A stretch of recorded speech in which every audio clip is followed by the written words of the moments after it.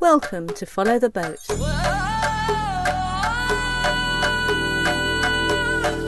Tales not just from the high seas.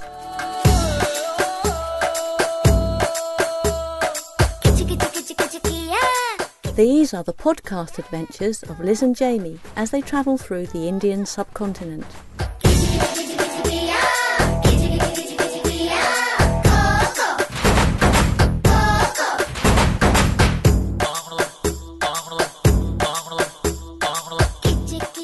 Waving goodbye to the Taj Mahal, we leave dirty touristic Agra and take a hectic bus ride to Jodhpur, the Blue City, Rajasthan's second largest city set in the desert of Thar. Jodhpur has a rich history, founded in 1459 by Rao Jodha, who was a Rajput chief from the Rathore clan. The Rathore name is an important one to this podcast. A couple of kilometres outside the town centre, Govind Rathore and his family run the Durag Niwas homestay, but that's not their main interest.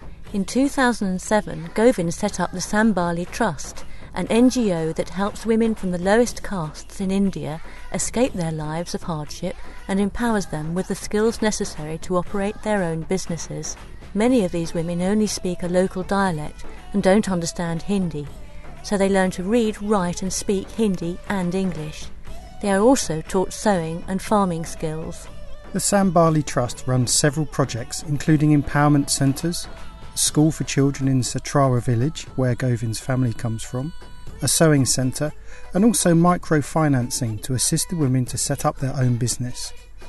You can find out more by finding their page on Facebook. Just search for Sambhali Trust, spelt Sambhali, where you can get in touch with Govind, or go to their website at www.sambhali-trust.org. The work Govind and the Trust is doing is so important, having helped over 600 women in its 5-year existence, that we are dedicating 2 podcast episodes to our time with the Sambhali Trust. In part 1, on a late afternoon in the receding desert heat, Jamie and Govind make themselves comfortable on the roof of the Durag Niwas homestay, where Govind describes the spectacular views and chats about the trust. From here, we're able to see the palace of Jodhpur, where the Maharaja and his family lives. We have the Raika Bagh Palace, where his grandmother used to live, on our side as well. We can see the Ganesha temple, we can see the upcoming malls, we can see the sunset, and we can see the fort of Jodhpur with the bit of the clock tower as well of the centre. About 60 years ago, my grandfather, as the chosen one of the family, moved from the village to the city, and he was a major in army. And so he established our house here. So we converted our home into a hotel when my father inherited his portion, and we started with 2 rooms and 1 bathroom, and now we have about 14 rooms. In the past 22 years, our guest house is one of the also reasons why people come and stay in Jodhpur for a long time, besides just going to museums, because we are a homestay, and we give the hospitality of an Indian family, of a Rajput family. I should explain to people listening that homestay is a very big concept in India. It's really where family will actually share their home, allowing us separate rooms, and in this case we have our own little ensuite bathroom as well. Essentially, we are sharing the same living quarters as the family, and your grandmother is still here, isn't she? My grandmother is here, my son is here, so we are 4 generations in this house. My grandmother, my mother, my wife, my son, my brother, me, we all live in a joint family. It's a courtyard, isn't it? So it's very sort of desert-like in that it's nicely protected, beautifully blue painted walls, and of course we are in the Blue City of Jodhpur, and a nice little water feature in the middle, and underneath that is the dining area where we sit down and have our dinner. So it's a wonderful setting. It really is. It's a very nice place. This is where we bath in the rain, and this is where we store our water. This is where we have food, and this is where we do our sunbathing. And the courtyard is a very important aspect of Rajasthani life. Right. Right. We dry our peppers here. We dry our coriander and mint leaves here to use in the hot summer months. And you have a brother as well, I think, who helps out. My younger brother lives here too, because he inherits some of one portion of this house from my father, and he helps in the guest house, and he's getting married soon, so we're very excited. Next month is his wedding, and I'm the wedding planner, so I'm very excited about it because it's the last responsibility I have, being the elder son of the family, because it was passed on to me from my father, and he's my last responsibility, a communal responsibility, that I take care of his marriage and everything and make sure he's well settled, and then he can from there on take his own decisions. You talked about responsibility just then. One of the more serious responsibilities, of course, is the Sambhali Trust. Sambhali Trust, it is a small grassroots effort based in Western Rajasthan, as you know. We deal with women empowerment. We work with women of the untouchable community. I do not like this word at all, but to describe our audience, that Dalit is also called untouchables. Dalit is, of course, it's the lowest of the caste system, isn't it? It's the lowest of low caste system in India. And we work with the Harijans and the Meghwals and the Bhils, and these people have so much to offer and so much to share, but it's just that because they are put into a category, not many people are getting to mingle with their community or get to know their culture. We work with the women and girls of these communities who come from specific areas of Jodhpur or of the rural Rajasthan. These women we work with have two burdens on them, not just for being an untouchable or Dalit in Indian community, but at the same time being women in the patriarchal society. So with the two burdens on them, the downtrodden women come to us, and we try to help them with vocational training, some literacy, try to help them with self-help groups. We try to bring them workshops of health, hygiene, AIDS awareness, personality development, and do everything related to the unity of these women, self-esteem of these women, and independence in every form that is available for these women.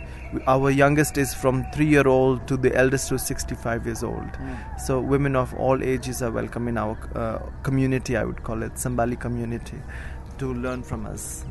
I'll talk a bit more about that in a moment and what it is you actually do to empower these women. But I just wanted to go back to this concept of the caste system. It's something that we as British people understand historically, but we'd kind of been led to believe that the caste system doesn't really exist anymore, that now India, being a new democracy, has managed to get rid of the caste system. Are you saying that this is not the case and in fact it's still very much a big problem? But when we talk about practicality, it does exist.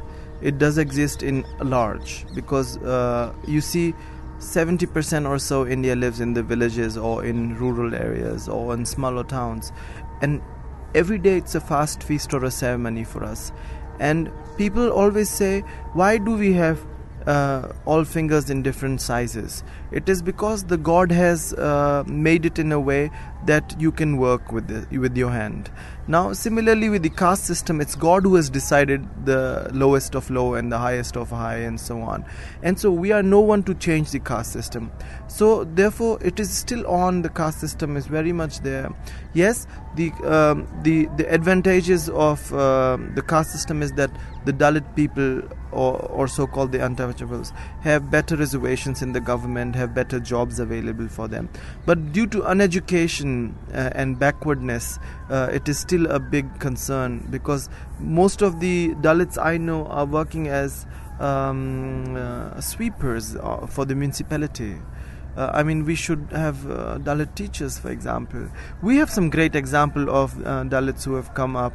Some of them have become role models for a lot out there. I think something has to be done more on a larger scale for these people and their upliftment, and not just on paper. Indian democracy is not hidden from anyone. So not going into details and I don't want to be politically anywhere with my concept of training and other things we do at Sambhali.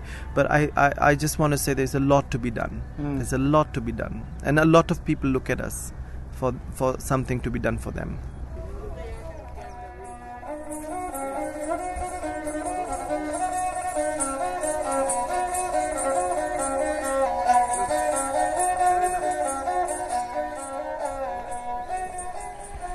We're upstairs now in one of the two teaching rooms where we're going to be meeting some of the girls who come in from the surrounding villages to Jodhpur and learn written Hindi and spoken and written English, and they also learn some handicraft skills as well. So in the other classroom we have a number of sewing machines, but I'm in the first classroom, and this is just like any other classroom really. On the walls we've got maps of India, information on food, nutrition, Rajasthan, the water cycle, and over in the far corner it looks like we've got some of their handiwork actually, some embroidery and painting patchwork pieces which have been hung on the wall.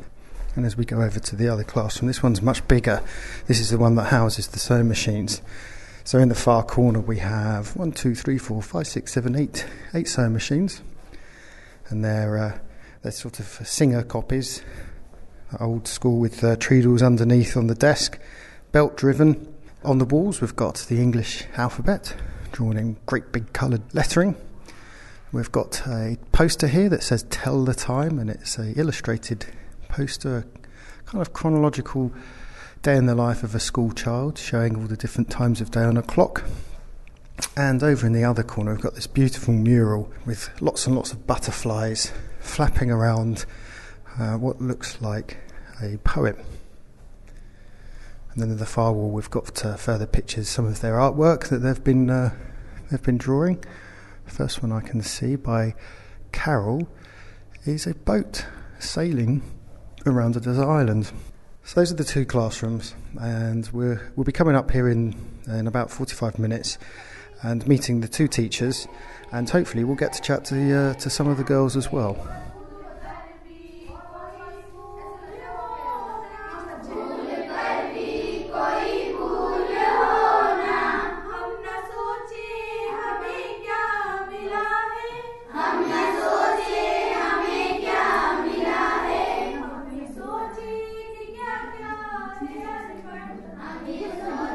We are sitting in the handicraft classroom, and the girls at the moment are learning how to make a card with one of the teachers here. And we have Anita, who is in the class, and she's going to just chat to us about what it is like to be here at the Trust and what she's learning. So, hello Anita. Hello. My name is Liz, and I've come from England, and I'd like to just ask the teachers to introduce themselves, please. Myself, Simi Singh. I teach English to the girls here and at the Payal Empowerment Center. Simi Singh, how do you do? Hello, thank you. And you are? Hi, I am Tamanna Bhati. I am here in Sambhali Trust, art and craft teacher and administrator too.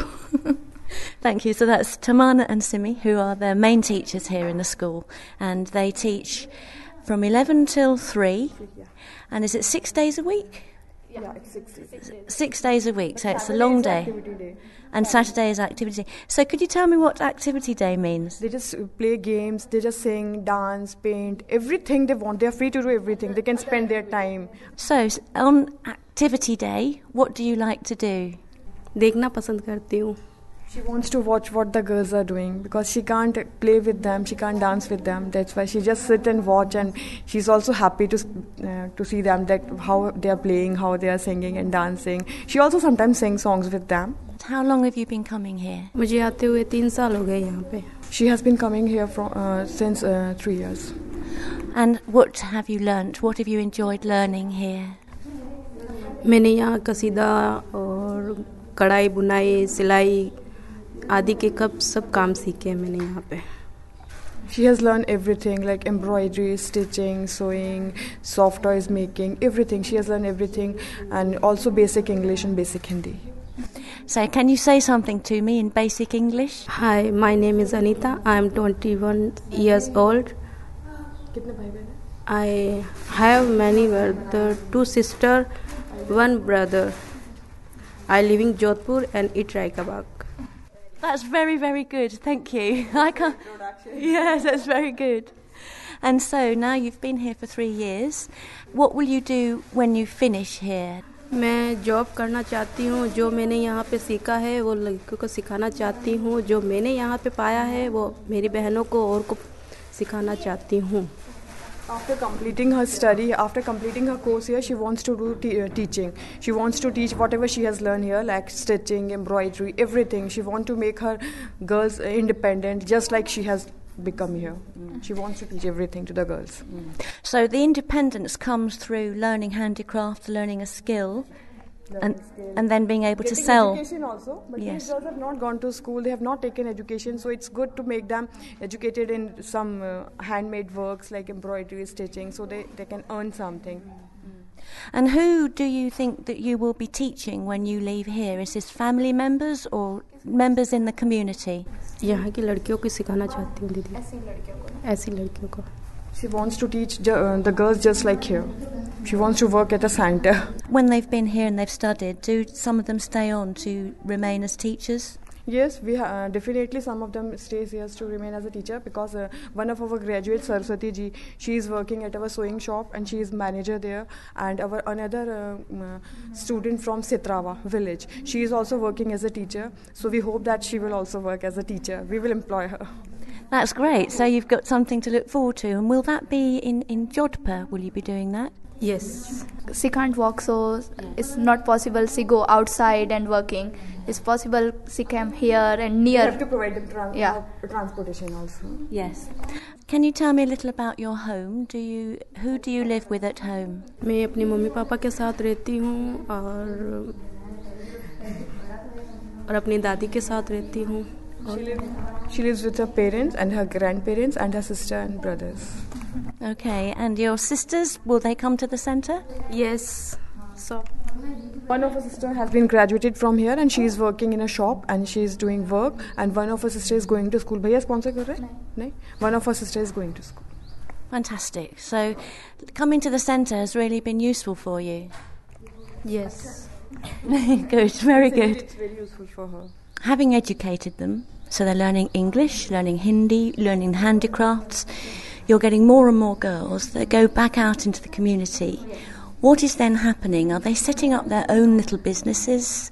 Are they working for other people? Obviously some of them, like Anita, are going into education. It depends. Sometimes the girls are interested to doing work at their home, so they can bring orders and do their work at home.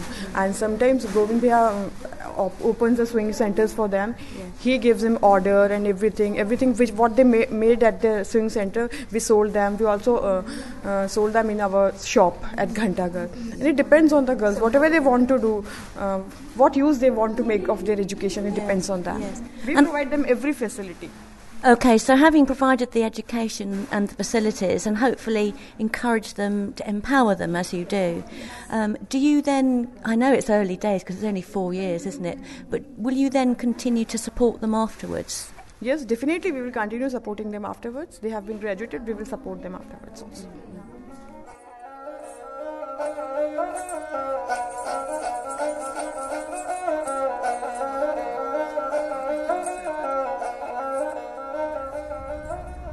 My inspiration is my mother and my grandmother. These women have seen a lot in their life, in the life which has given them birth. They were sisters to someone, they were mothers to someone, they were wives to someone, they were in-laws to someone. My mother was 15 when she got married. My grandmother was 12 when she got married. And the lives of these women have been very interesting all the time. Can you tell us a bit more about their lives? Well, my grandmother was 12, and by the time she was 20, she already had her 4 children, and she was all well settled, she say. And my grandfather, who was 20 years elder than she was, so he was about 40 and she was about 20, and she had a very reputed life, but at the same time, being a young bride and a husband twice the age, many people hit on her at the parties and so on. And so she had to fight for her own self-esteem. She had to fight for her own respect and ego.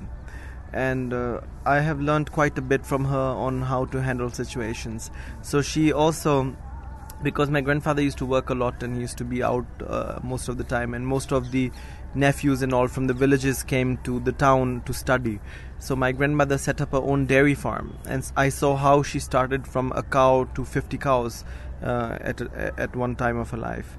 And she sold milk, and she used to go there every day, and she used to be called Mem Sahib, and I've seen that Victorian part of her life, right? Sorry, what does that mean? Mem Sahib, she's like the lady, you know. And from that time, you know, and then my grandfather passed away in an accident, and then her sons got separated, and she went into depression, and you know, she had lots of struggle in her life. And yeah, I saw her from raise to a fall, right?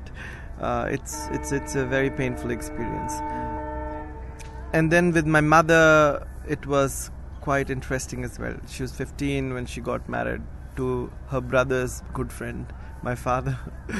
And in the beginning, the relationship was not that accepted because my father chose her, and you know, it was a kind of love arranged marriage. They were family friends, and this whole thing happened. And then my father was very possessive and insecure, and very he had other relations with women and all this. And my mother had to go through a lot to save her honor every time. He passed away when we were more settled, you know. Then my mother had have her whole life in front of her as a widow. We can't marry again in Rajputs. I am the elder son, 14 years old. I was then made the responsible one of my family. I was pulled out of school, and so I saw how my mother worked day to day to keep us living, to keep the business going, and her being uneducated. And my grandmother being uneducated too, you know, how these women continued their lives like a force, you know.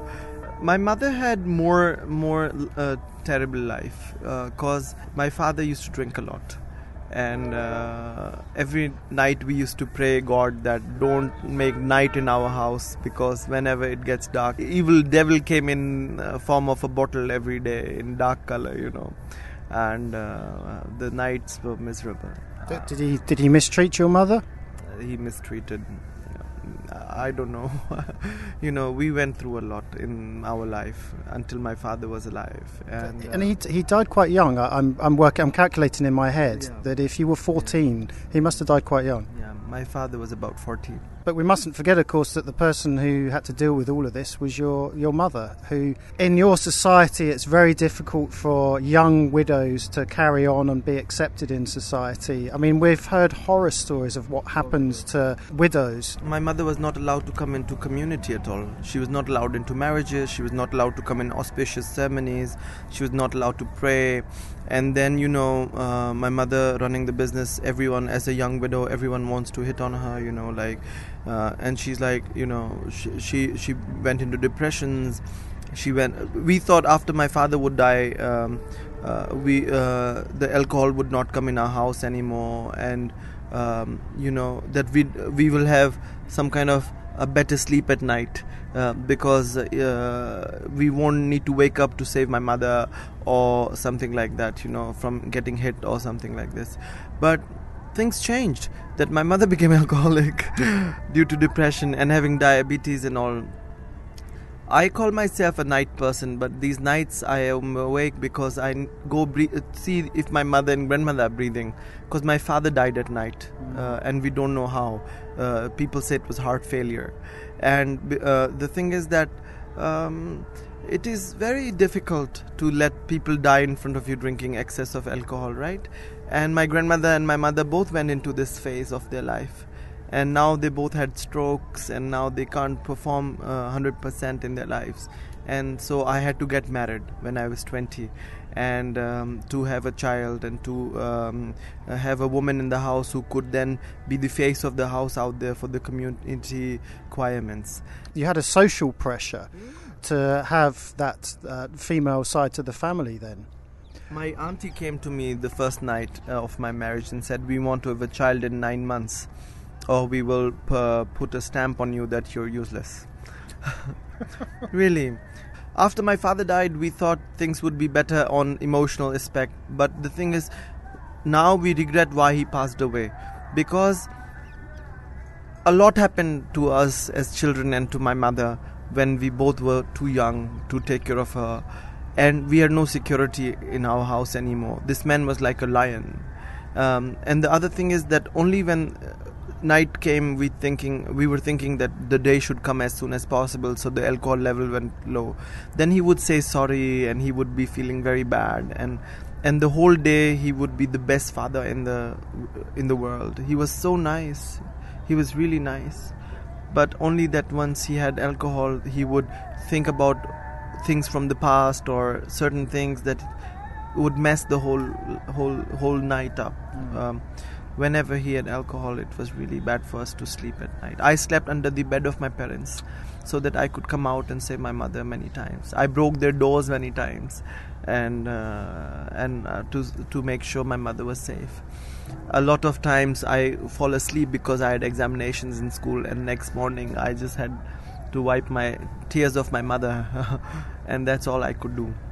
My brother was too young to understand this, and I was very emotionally attached to my mother, that I felt her pain, and as a young boy I couldn't do much. But now when I turned 23, I thought I'm a grown-up man and I could do a lot for women who have been into similar situations like my mother and grandmother. And one day Sambhali was born to help all these women who have the same problems like my mother and my grandmother. On the day this podcast was edited, the Sambhali Trust has just launched a new project, the Shirni Sambhali Educational Programme, where 15 Dalit girls are brought from Satrawa and Solankiya Tala villages to Jodhpur in order to start new lives. In next week's podcast, we spend a bit more time with the women and talk to Govind about what the Trust does. In the meantime, don't forget to check out www.sambhali-trust.org.